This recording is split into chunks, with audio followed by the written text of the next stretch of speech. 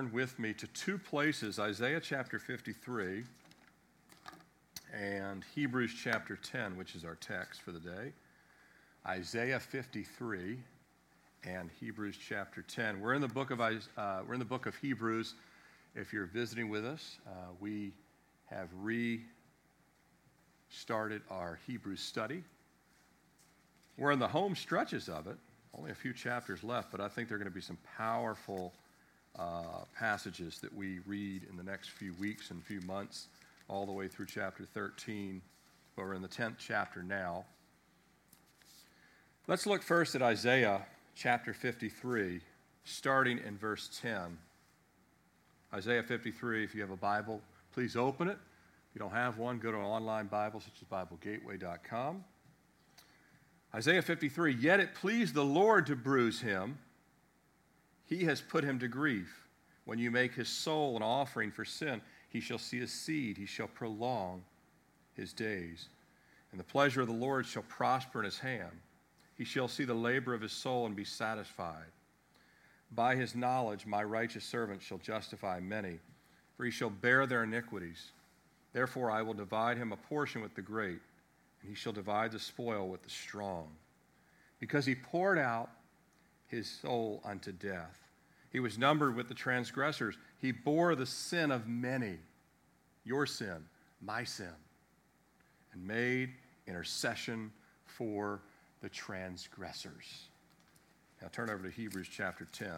So we see that this prophecy, it was a messianic prophecy that Christ would pour out his soul to death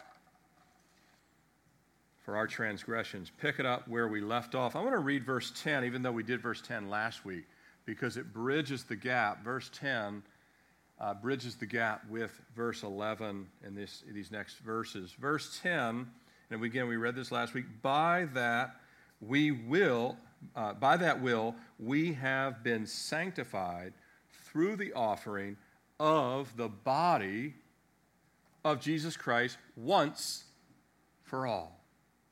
And every priest stands ministering daily and offering repeatedly the same sacrifices which can never take away sins.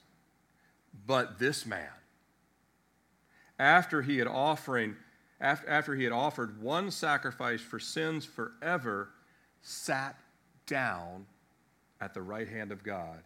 From that time, waiting till his enemies are made his footstool. For by one offering he has perfected forever those who are being sanctified. But the Holy Spirit also witnesses to us, for after he had said before, this is the covenant that I will make with them.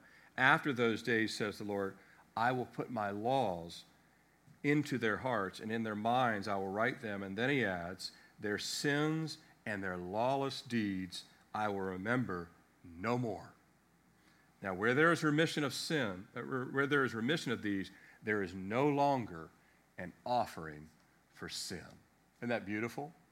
We see the prophecy, we see the fulfillment. Let's pray. Father, we thank you that Jesus was foretold, foreshadowed, foreordained, but he came. You came, Jesus, and you're seated right now at the right hand of God, waiting to bring your church home. But Lord, until that time, we need to be sanctified, purified, changed day by day by day. Lord, I pray that you would speak now through this time. Remove me once again, as it were, from the equation, that each person might hear from Jesus. Lord, may your peace, your power, your presence be upon this time. And may you speak to your people, and anyone that doesn't know you yet would come to know you. In Jesus' name we pray. Amen.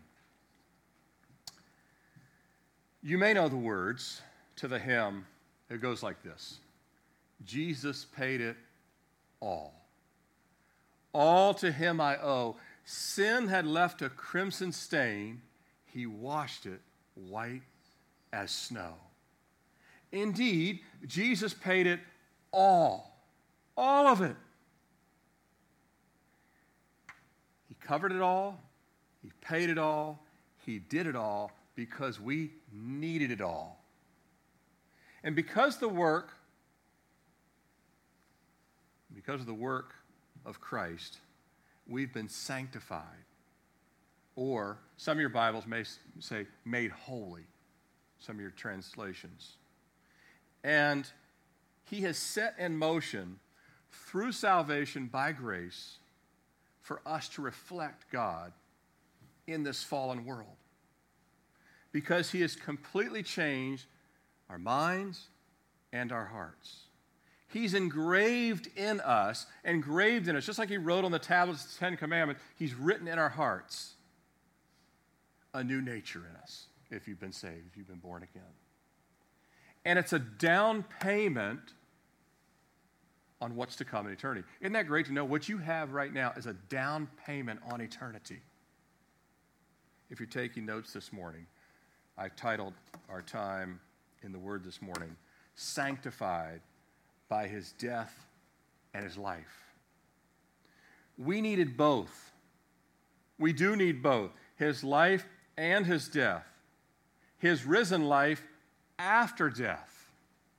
We need all of these things. But I want to look at three overarching truths that are laid out here this morning in our text to give the readers of Hebrews a deeper appreciation of their salvation and their Savior. And we're readers of Hebrews now. But it also gives us a confidence. I think we all need some confidence these days, don't we? But not in ourselves, not in the CDC, not in the president, not in the government. We need some confidence in Jesus. Let's look first at his offering. His offering. This first truth, it says, and every priest stands ministering daily and offering repeatedly the same sacrifices, but this man.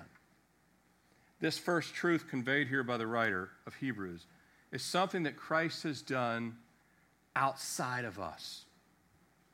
What's our only role here? Well, it's to supply the necessary sin for the need of a sacrifice. Our only role is to provide the sin. Now, we've looked at this divine offering numerous times over the past 4 weeks, from Palm Sunday through Easter, through the first 10 verses of Hebrews chapter 10. And last week and further back in our study, going all the way back to November and December, we examined the limitations of the Mosaic law and the animal sacrifices in chapter 7, chapters 8, chapters 9 as well. Additionally, you may recall Christ with the title of high priest, a title that's used 10 times to describe Christ from chapters 2 through chapters 10, a total of 11 times because there's one more time that's going to be mentioned here in the 10th chapter. So this title of high priest, so important. But Christ, as high priest, he represents a change of tribe, a change of headship from Levitical priesthood to the priests that descend from Aaron and of the tribe of Levi. So let's look at this text one more time, where it says, the priest stands ministering daily and offering repeatedly the same sacrifices. You think about the priest of Aaron, that they would go into the temple daily, dressed, ready to serve. This was the norm for a couple thousand years. But Jesus, he's not only unique among all of mankind, he's unique in his role among Israel, the nation and people of God raised to bring forth the Messiah. All the other priests descended from Aaron. Jesus does not. He does not descend from Aaron of the tribe of Levi. To go back to last week, this is why the word shadow is so fitting. Your shadow and my shadow is an outline of us, but it's not three-dimensional with visible characteristics. The law was a shadow that contained an outline of Christ's multi-dimensional fulfillment. And I want us to stop and pray again, because this is a deep text. And God does not, I don't know if this is really comforting to me. Did you know that God does not apologize for the depth of his word? Did you know that God does not say, you know what, this stuff is too deep for people to understand? There's a lot of churches these days and pastors that are watering down the gospel because they're like, well, no one will understand these things.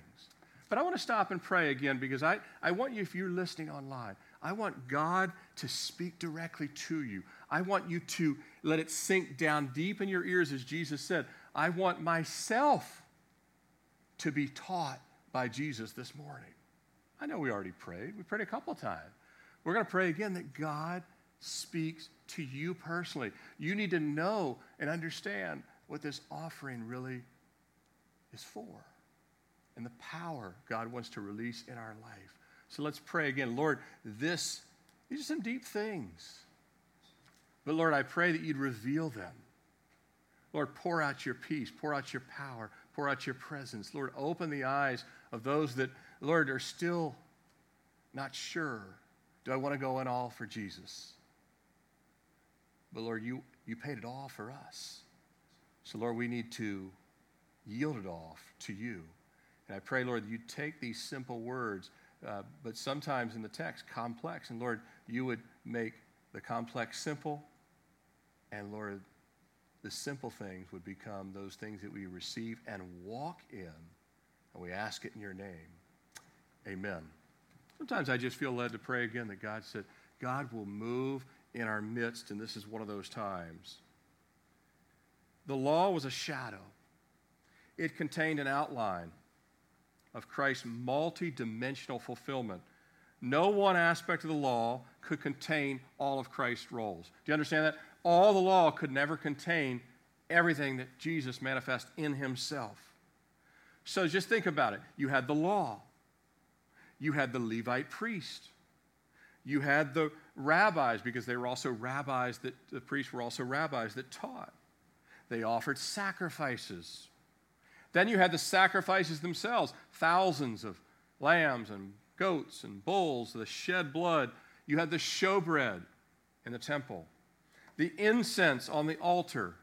You had the lampstand, also known as the menorah. You had the bronze laver and the water there for washing. The Ark of the Covenant. You had the Ark of the Covenant. You had Aaron's budded rod with almond blossoms on it, perpetually blooming. You had the manna that it was in the jar. It never spoiled. And then lastly, you had what? The 10 Commandments. All of these were in the Ark, written by the finger of God in the stone. There was also the monarchy of Israel.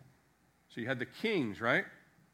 The kings of Israel, they sat on thrones in Jerusalem. The two greatest kings being who? David and Solomon.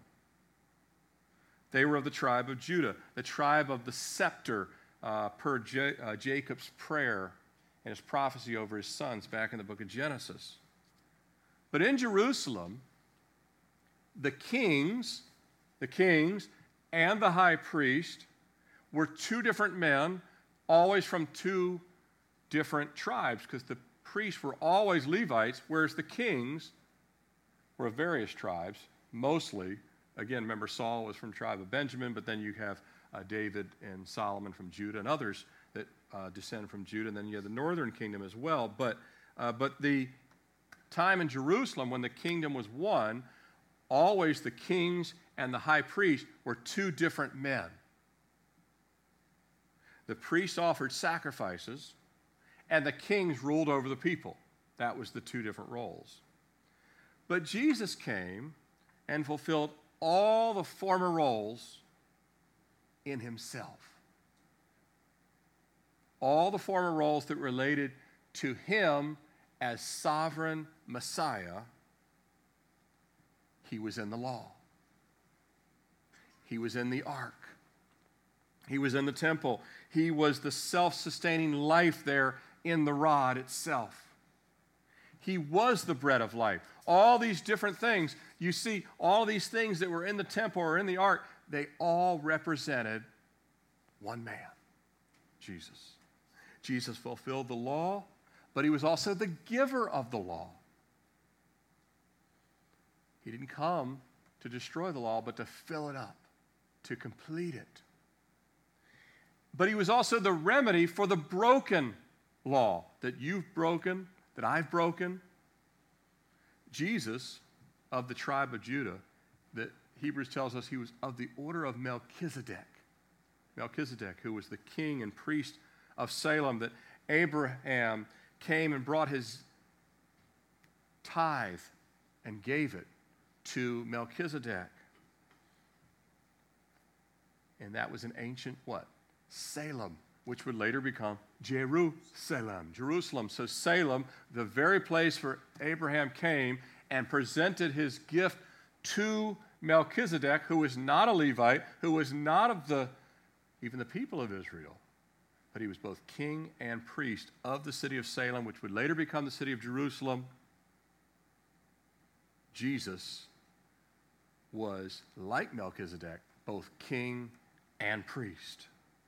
He's the only perfect king and the only perfect priest the world has ever seen. We've seen a lot of imperfect kings, haven't we, in the history of the world? I love history. I watch documentaries. I've watched them on Napoleon and Genghis Khan and Stalin and Hitler and Mao Zedong and all these different people and diabolical men. But Jesus, there's been some good kings too, and good rulers. But Jesus is the only perfect ruler, the only perfect king. But more than that, Jesus is also the perfect sacrifice for sin and death. No other priest could give themselves. No other king could give themselves. But he offered himself as a sacrifice for sin, one time, once and for all. Go back to verse 10 of last week, but it was the bridge. By that will we have been sanctified through the offering of the body of Jesus Christ once and for all. And then, so it transitions now to saying, let's compare Jesus to any other priest. That's what verse 11 is doing. And every priest, now it's speaking lowercase priest, and he's saying, so Jesus covered everything once and for all. Let's compare that to what other priests have done. Well, they stand ministering daily, offering repeatedly the same sacrifices which can never take away sins. But this man, after he had offered once sacrifice for sins forever, sat down at the right hand of God. There's a lot here. All the priests that have ever lived and all the sacrifices that have ever been laid on the altar could never even satisfy one sin, much less trillions of sins. It was always pointing to the need for Christ. Therefore, if Jesus does not come, and he's not perfect, and he's not sinless, which of course he is, we're all condemned. If he does not come and he's not sinless, we have an eternal problem, and it'll be separation and judgment. By the way, in the tabernacle, there were no chairs. The picture was that the priest had to stand continually every day, keep bringing the sacrifices, that the work was never completed. That's why when Jesus said, "It is finished," and the veil was torn, and then 40 days later when he ascends and sits down, he sits down in the tabernacle or the temple of the heavens, and now the priestly work is done. He sits down. There was no chairs in the tabernacle for them to sit. Jesus was saying, I have completed the work. It's done.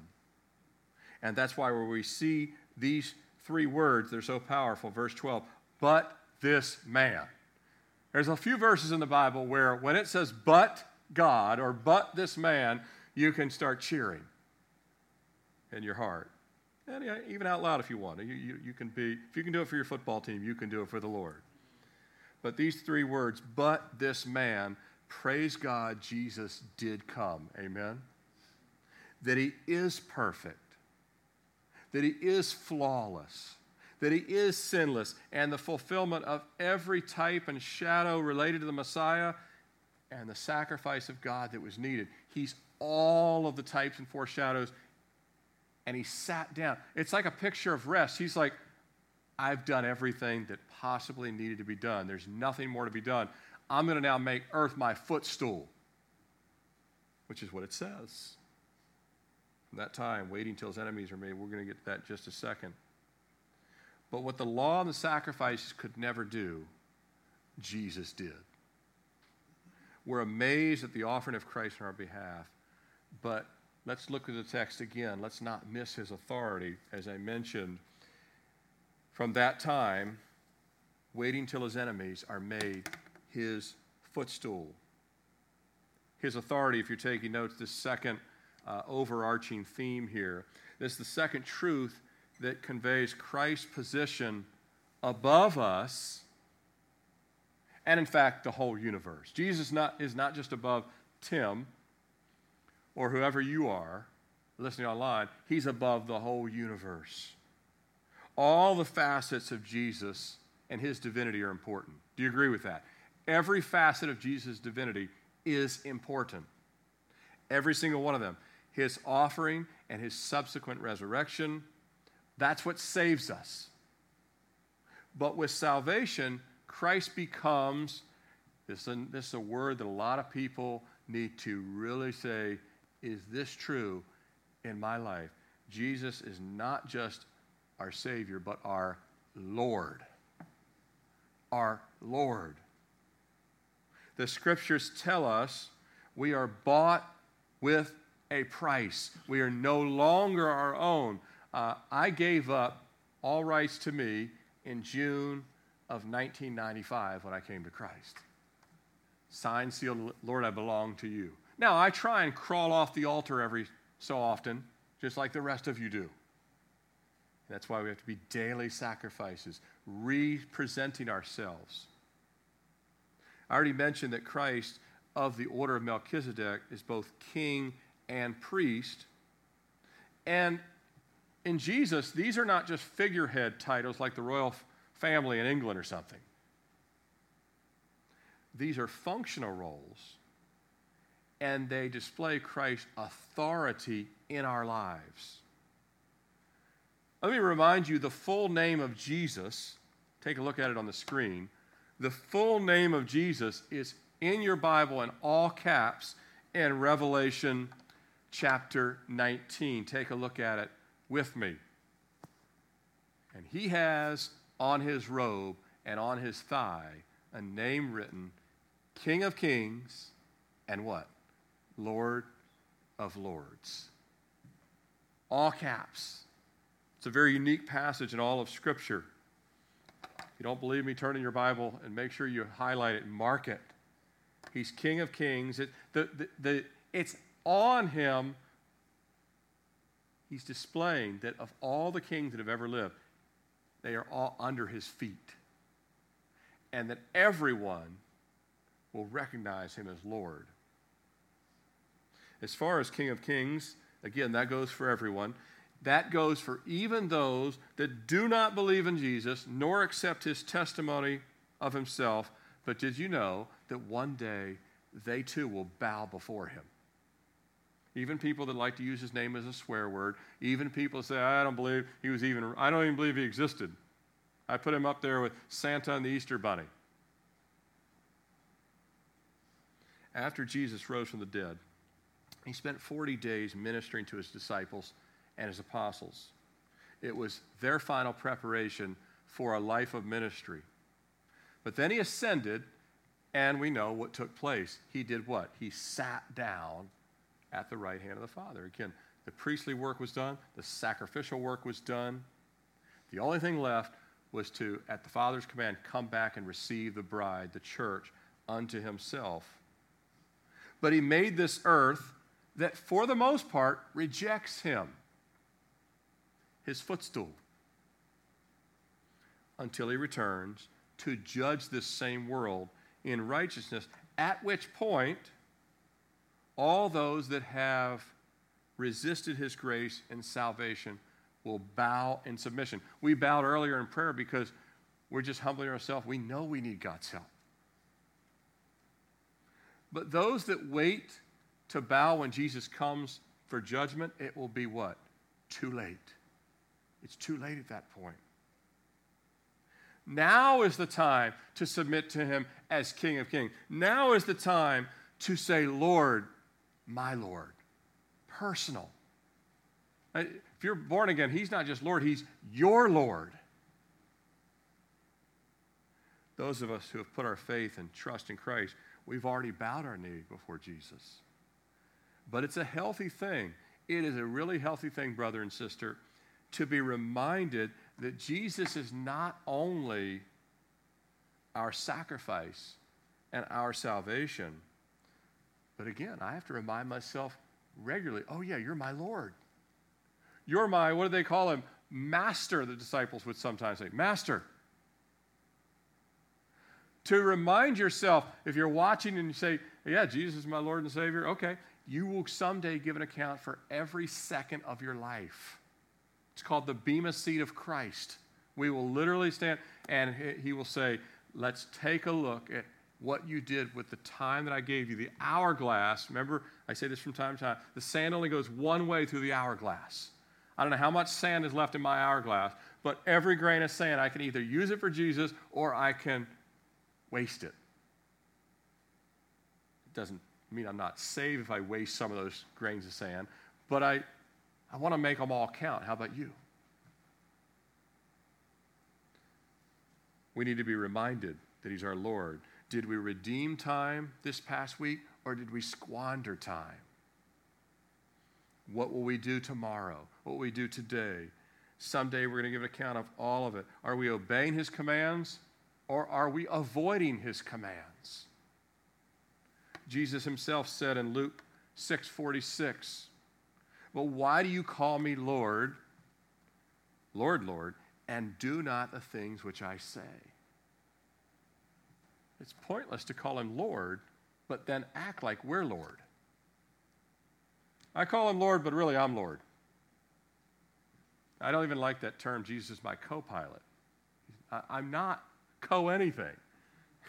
He's the driver. I'm like, wait, like when I was a kid, I'm like, I had to get stuck in the rear of the station wagon. We had in the 70s, we had a big station wagon. I got stuck in the way. That's about where I belong as it relates to Jesus, or maybe on the roof.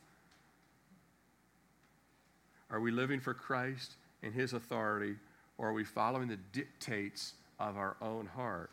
If we've genuinely been converted, we'll surrender. We'll make a full surrender, and he'll help us with everything else. Amen? We're not his enemies, as it says here. We're his friends. But we also know that he is Lord, and we need to do the work he's called us, that some of those who are his enemies now would become his children and friend because of our light and witness. And in the times we're living in right now, this is so necessary, so important. Well, we need his help, so let's look at this last portion. Even if he is our Lord, and he is, and if he is our Savior, and he is, we need his provision. And this is what I want to kind of really take a look at here in this third truth, and the related blessings that include the ongoing work of Christ in us. So as we yield to him, as we say, thank you for your offering, thank you for your sacrifice, Lord, we yield to your authority, that's when God really begins to take worthless shells like us and fill us with the work of the Holy Spirit, which is supernatural. So again, his offering, to go back and look at our outline, his offering was done outside of us, but was given to us. We have to willingly receive it. His authority is, again, above us. No matter what we think or believe, his authority is above us. If we're saved, we're fully aware that Christ is above us. We're glad he's above us. And we worship and pray to him as above us. All of those things are truths that we embrace. These closing truths remind us of the sanctifying work that happens in us because of Jesus' offering and because of his authority. He has authority over our lives. He has authority over the forces of hell. Because of his offering, because of authority, he can do in us what would be impossible. In other words, to take, remember what he said, apart from me, you can do nothing. He can take do-nothings like us and do something. Just as the Lord provides the oxygen we're breathing. You did not wake up this morning and produce and manufacture oxygen. You only produce and manufacture carbon dioxide. You and I have to be given the oxygen. We don't provide it. We only consume it. And so we don't provide grace. We only consume grace and feed on grace. He provides the daily spiritual supply, just like oxygen. He provides the daily spiritual supply for us to abide in him and to be conformed to his image of holiness. Now, when you understand how holy God is, you know we're going to need his help to even remotely resemble him. This past week, I was amazed. I love nature. I love things in the sky. And I don't know if you noticed, but Venus was incredibly bright here in the month of April. It's the third brightest object in the sky in the calendar year, the sun being 1, the moon being 2, Venus being number 3. And it's just amazing to me. Venus, it was so bright this week, like a diamond. I mean, it just was shining. It even has a brightness that's different than the moon because the moon is bigger and rounder, so it just doesn't look the same. You know, when light hits something small, it sends off these rays. A diamond is much smaller than, some other kind of light you see. And so, but again, both Venus and the moon, they don't produce light. They just reflect it. And God wants us to reflect the light, and we are going to need the help of the Holy Spirit. Only the help of God himself is going to accomplish this in our life. And so the writer here, he lists our being sanctified. He says here in verse 14, for by one offering, he has perfected forever those who are being sanctified, but the Holy Spirit also witnesses to us, for as he has said before, this is the covenant that I will make with them after those days, says the Lord. I will put my laws into their hearts. We didn't put it there, God put it there. And in their minds I will write. We didn't write it, God wrote it. He then adds, their sins and their lawless deeds I will remember no more. We couldn't remove the remembrance of them. God has to take them away. Now, where there is remission of these, there is no longer an offering. In other words, animal sacrifices are no longer needed. Blood sacrifice, it was done with Jesus. But notice the supernatural work, his provision, and his gifts here. We have a list of, I've just listed them out so you can see them on the screen. We're perfected and sanctified. Say, well, I don't feel real perfect. We'll get to that in a second. You're not. We're far from perfect right now. But we're already sanctified. We'll get to what that means. We have the Holy Spirit. If you're saved, as Paul writes in Romans, any man has not the Spirit of Christ, he's not his. If you're saved, you have the Holy Spirit. You have the Word of God. We're actually right now reading our direction manual. We have the Word. It says right here, it said, he has said before. Verse 15. How do we know he's talking about the Word of God? Because now the writer quotes from the book of Jeremiah. So we have the written Word. Even the writer of Hebrews saying, it's imperative for me to read the Word to you. Because much of the New Testament wasn't written at this point. So when the apostles or teachers of the New Testament would teach, they would read from the Old. We read from Isaiah 53. We know Isaiah 53 is fulfilled in Jesus. The Word and the Spirit always work together. Amen? The Word reveals Christ, and the Spirit of God illuminates Christ. We also have the promises of God. They're called covenant. The covenant is conditional. We're supposed to yield to the covenant, but it's also 100% dependent on the faithfulness of God, because only God could satisfy the sin-death equation in the covenant. All we can do is, our part of the covenant is to receive it. Once again, we supply the sin, he supplies the other side, which is to say, I will make a way. But not just a way of salvation, but how you can live for me in a dark and fallen world. And then lastly, we have the eternal forgiveness of God. There's no longer an offering for sin.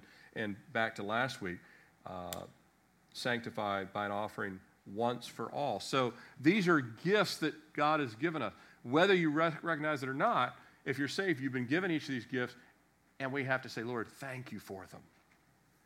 But not just thank you, we need to use them for the Lord. It's the Spirit that helps us live these things out. But I want to zero in on the word, and you see I have it highlighted on the screen. I want to zero in on the word sanctified and its meaning in the life of a believer. And sanctified is an umbrella term for our whole Christian life. Our whole life is to be sanctified. However many years you have from before Christ till the time you die, God wants to sanctify or consecrate your life. Remember, there's nothing good about us or in us that doesn't come from and through Christ. And that only happens when we're born again. But that initial work of salvation begins then the daily and consistent work of sanctification. Kind of a long word. Maybe it's new to you. Maybe you've heard a lot of times, and you've never even really wondered much about what it means.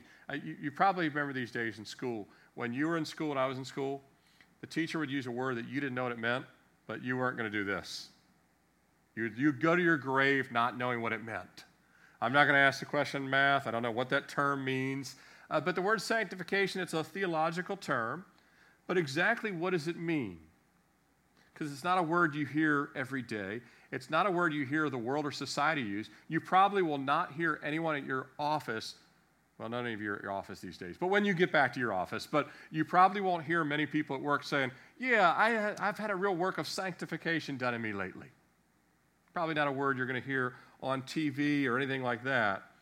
J.C. Ryle said this about sanctification. Sanctification in its place and proportion is quite as important as justification.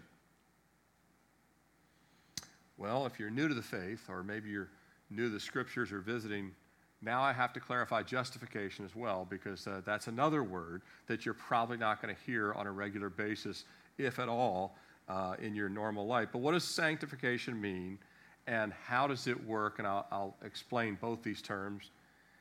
First of all, it only works in our life if we're a Christian. Sanctification is only given or done in and through the life of someone who has been saved. Salvation is the work of justification. And it always precedes sanctification. So justification is first, then comes sanctification. But the word sanctified, it comes from the Latin word sanctus. So you have this Latin word sanctus, which means holy or consecrated, totally set apart. The suffix tion, so you take sanctus and put tion, or sanctification, it means the ongoing or continual process. So sanctification is a perpetual thing. It's an ongoing thing. If you're saved, today is another new day of being sanctified. The work of sanctification will need to take place tomorrow, and on Tuesday, it's an ongoing process. It's the spiritual progress and continual conforming us to the image of Jesus. And if we're saved, positionally, we're already set apart, consecrated in the heavenlies. We're already sanctified. In other words, the full meaning of sanctification is to be made holy or perfect. We've already been made holy or perfect, even though we're currently not holy or perfect. I don't know how that works. We'll get to that in a second. 2,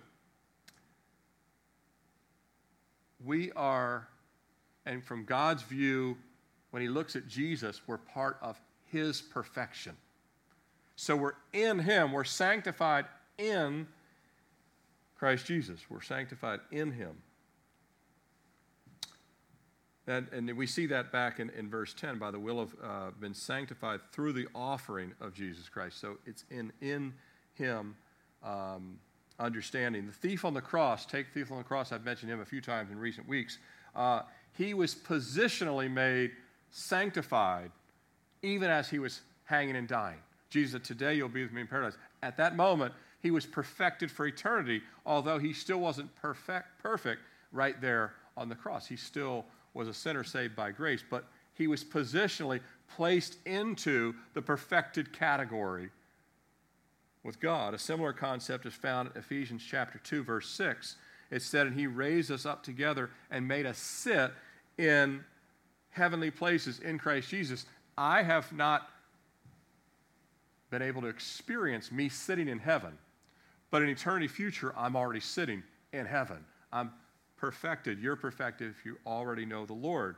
If you look back at verse 10, where we see the word sanctified, by that will we have been sanctified through the offering of Jesus. And if you look at verse 14, where it says, for by one offering he has perfected forever those who are being sanctified, then you have to ask the question, are we already sanctified or are we being sanctified? Yes. This is one of these mysteries of the Scripture, and it's a phenomenon we see throughout Scripture where God says, this is already complete, and yet I'm completing it in you. It's already complete, and yet I'm completing it in you. Our job is to kneel and bow before that and say, yes, Lord, do that in me. I know what's already been done, but I need you to do it now daily, because what God's really getting us to is a place of yielding. So positionally, we're sanctified in Jesus, but we're being sanctified daily. As John the Baptist said, we're decreasing that he might what? Increase. We're learning to decrease, that he's filling up with more of Jesus, even though in heaven it's already a done deal. It's being played out right now in our lives. George Whitefield said this regarding this work. He doesn't use the word sanctification here, but it's illustrative of the process. He says, the renewal of our natures is a work of great importance. It is not to be done in a day. And those of you who've been saved, well, you know it doesn't happen in a day. We have not only a new house to build up, but an old house to pull down. And so this work of sanctification is also wringing out. I tell people, God wrings Tim out of Tim. He wrings me out of me. And then he puts more of Christ in. Even though in heaven it's already done, but he works this continual, ongoing work of sanctification in us right now. It's a spiritual process that deepens our what? Dependence on God through the Holy Spirit, and by the same means listed here, the Word of God. You can't neglect the Word of God. If you're saved, you got to bathe in the Word of God. The promises of God, you have to believe them, claim them, repeat them to yourself. And a relationship with God by the covenant of Christ. Say, Lord, thank you for the covenant. Thank you that you're the one that holds the whole thing together. You think about sanctification this way too. The Bible says that Jesus was slain before the foundation of the earth. Do you believe that? But he literally came and was slain. But it says before he came, he was already slain before the foundation of the earth. It blows my mind that God, and I think I told a couple of men this week, God could have sent Jesus, in my mind, this is my small mind thinking here. God could have sent Jesus on like a 5-day mission. He could have preached one amazing message, done the Lord's Supper, did the whole thy will be done in the garden, and go to the cross, suffer for the 6 hours, bleed, die, and raise from the dead, and all in about 5 days pull all of it off. And you would say, well, if those were the major things that need to be done, why 33 years? And 30 of those years we don't even know much about. Because God says there's always a process that I don't explain to you that I'm doing. Even his own son was made to go through a process. You can better believe we'll go through a process. Does that make sense? It's a spiritual process, and God is going to take us through it. I want to take these last few minutes giving two illustrative views and the definitions. Again, if you're still online, so you still haven't fully cleared up for me sanctification, justification. I'm hoping these last two views will really clear it up. I verbally explain, I use some visual cues sometimes to help bring the point home, but I want to take these last few minutes to show us the definitions of these and take us in our new life in Jesus. And what he wants to do in this work of sanctification is a process that will carry all the way until you breathe your last breath, or unless the rapture of the church comes. You'll continue to be in that work of sanctification. But the justification work was a once work done in us. The lifetime of sanctification is also a lifetime of this other word we like to use that's in the scripture, discipleship. The one who's being sanctified is being discipled. Next week, in our text in Hebrews, we'll look at why disciples make disciples, and that's in the next part of the text. But let's take a look at this. If you're saved, this is your life and your life to come. If you're saved, this right here, this little chart is your life distilled down into three very simplistic understandings. Your salvation, that was justification. That was when we were saved from the penalty of sin. Before salvation, we're under the penalty of hell and eternity in the lake of fire. We come to the place of being justified by the blood of Jesus, just as if we've never sinned. We've been saved from the penalty of sin. Then we entered into this next phase called sanctification. Now we're saved from the power of sin. Jesus said it this way to the disciples. He said, if the Son has set you free, you are what? Free indeed. We've been set free from the power of sin. We've been set free to live unto God. We no longer have to be dominated by I get even, lust, lying, stealing, pornography, all these different things, drunkenness, cursing, using Jesus' name as a swear word, all those things. We've been set free. We don't have to live that way anymore. Before, we were dominated by our own flesh. So the work of sanctification, we're set free from the power of sin. And sin has a lot of power on people, doesn't it? There's people that say, I want to stop, but I just can't. And they're telling the truth in that respect because sin has that kind of power. But they still, if they're not saved, they're still under the penalty of sin and the power of sin. When Jesus cast out a demon from someone, they really did come to him like the demoniac there at Gadara. That man was released from the penalty of sin and the power of sin. But there's another status coming for us. It's called glorification. And glorification is when we will be set free from the presence of sin. Won't that be great? Won't it be great when you get to heaven, there's no such thing as temptation. There's no such thing as anxiety. There's no such thing as worry, as depression, as anything. All you would have is 100% undiluted, perfect joy and peace. And nothing, you wouldn't even have a concept of sinning against God. It will be removed from the equation. But just as Jesus came and lived those 33 years, and he went through the process the Father had laid out, God wants us to walk through this process and to become ever more dependent in this time of sanctification. Now, one last visual representation of this, and this one helps those of you that are visual learners. For now, we're in this midway point of our journey. We're in the midway. I got saved again. My justification, the green box on the bottom of the up and down arrow there, which is kind of life that we all kind of experience. For me and my wife, we got saved on the same day, June 1995. That was our point of justification, salvation, being born again, being saved. Ever since then, I'm on year 25, zeroing in on 25 years in June of sanctification. And all the things that God was working on me in the 90s that I thought, okay, I'll never have to work on that again, he just keeps going deeper and deeper. And then in the 2000s, deeper. This is called growth in the Spirit. This is also where he's calling us now to walk as disciples. But we live by the Word of God, the power of the Holy Spirit, and clinging to the promises. Going back to that word covenant, we cling to the promises. And we're looking forward to glorification. where we say, someday, because I can see that finish line, I can actually dig in real deep and say, Lord, with your help, I can do this. Because there'll be days, probably this week, that you want to just kind of give up. You say, I don't want to. I told people on Wednesday night, you know the time when you need to dial into our prayer nights? The time you don't feel like it. That's exactly the time you need to dial. You know the time when you need to open your Bible? When you don't feel like it. You know the time when you need to encourage somebody else? The time when you don't feel like it. That's the work of sanctification. Jesus did the will of the Father, not, well, I don't really feel like doing that. It's a work of sanctification.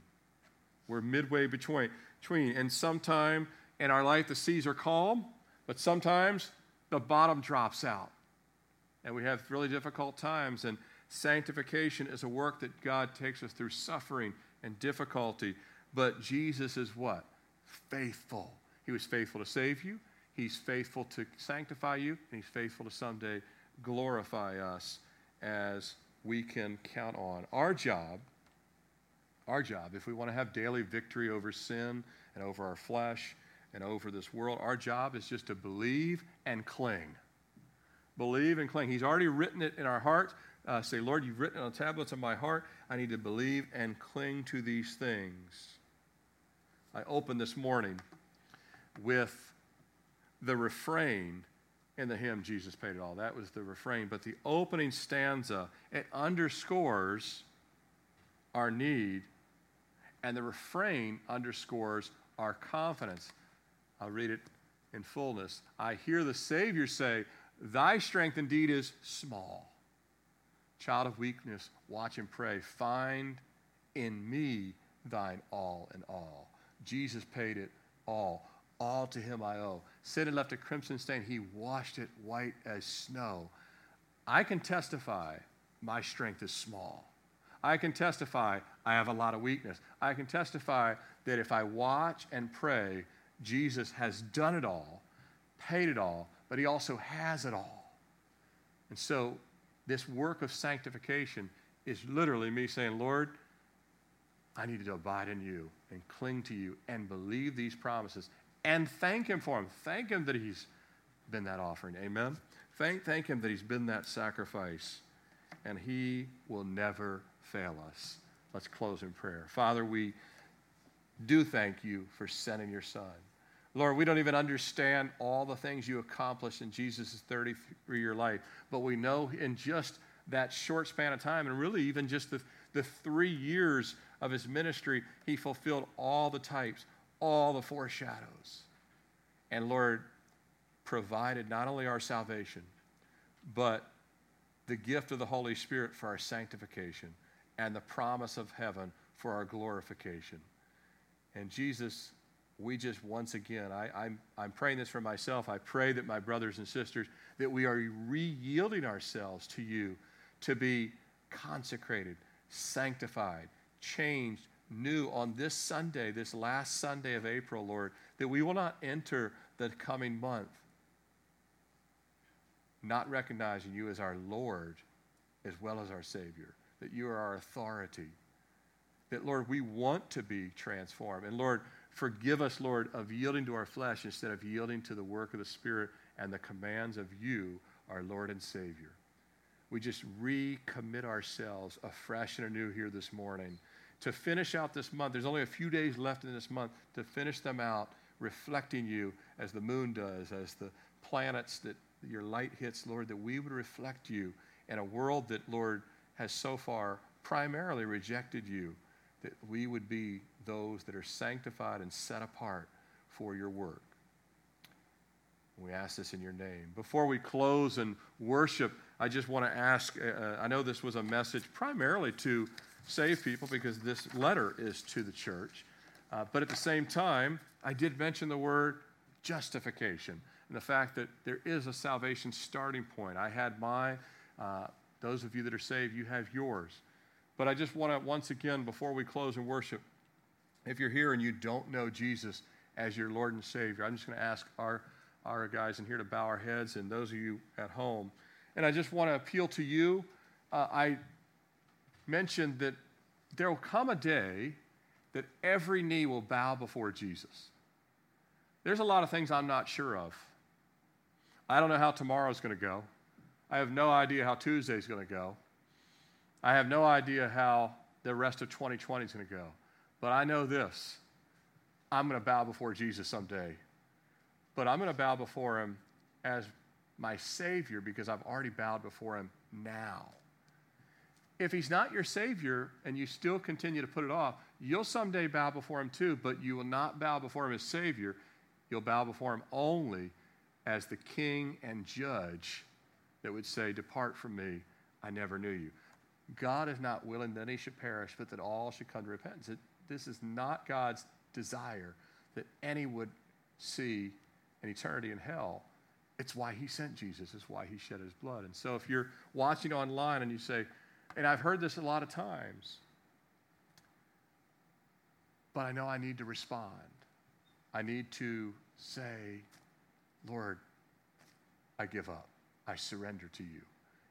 We can't cleanse ourselves. We can't take care of our own sin issue, and we certainly can't defeat death. Only Jesus has defeated death, and only Jesus can cover and cleanse our sins. So I'm going to pray this prayer, and if you have heard God speak directly to you, I promise you, if you're feeling this heartbeat, it's God is calling you by name. If you say, I don't know, you need to say no to the world, no to your own flesh, and say yes to God. Pray with me. Lord Jesus, thank you for continually drawing me unto yourself. You said in your word, no one comes to you unless the Father has drawn him. And Lord, thank you that you've not given up on me, that you've even caused me to dial in or log into this website today and watch this message. Lord, I've foolishly said no to you so many times, and I ask you now to forgive me of all of my sins, to cleanse me, to wash me, to write my name in the Lamb's Book of Life, to deliver me from the guilt and the power of sin and the surety of death. And Lord, fill me with your Holy Spirit. I am sorry for my sins, and I just ask for your forgiveness and your grace and your mercy. I'm deciding this day to follow you, Jesus. Please receive me now and for all eternity. In your name I pray. Amen.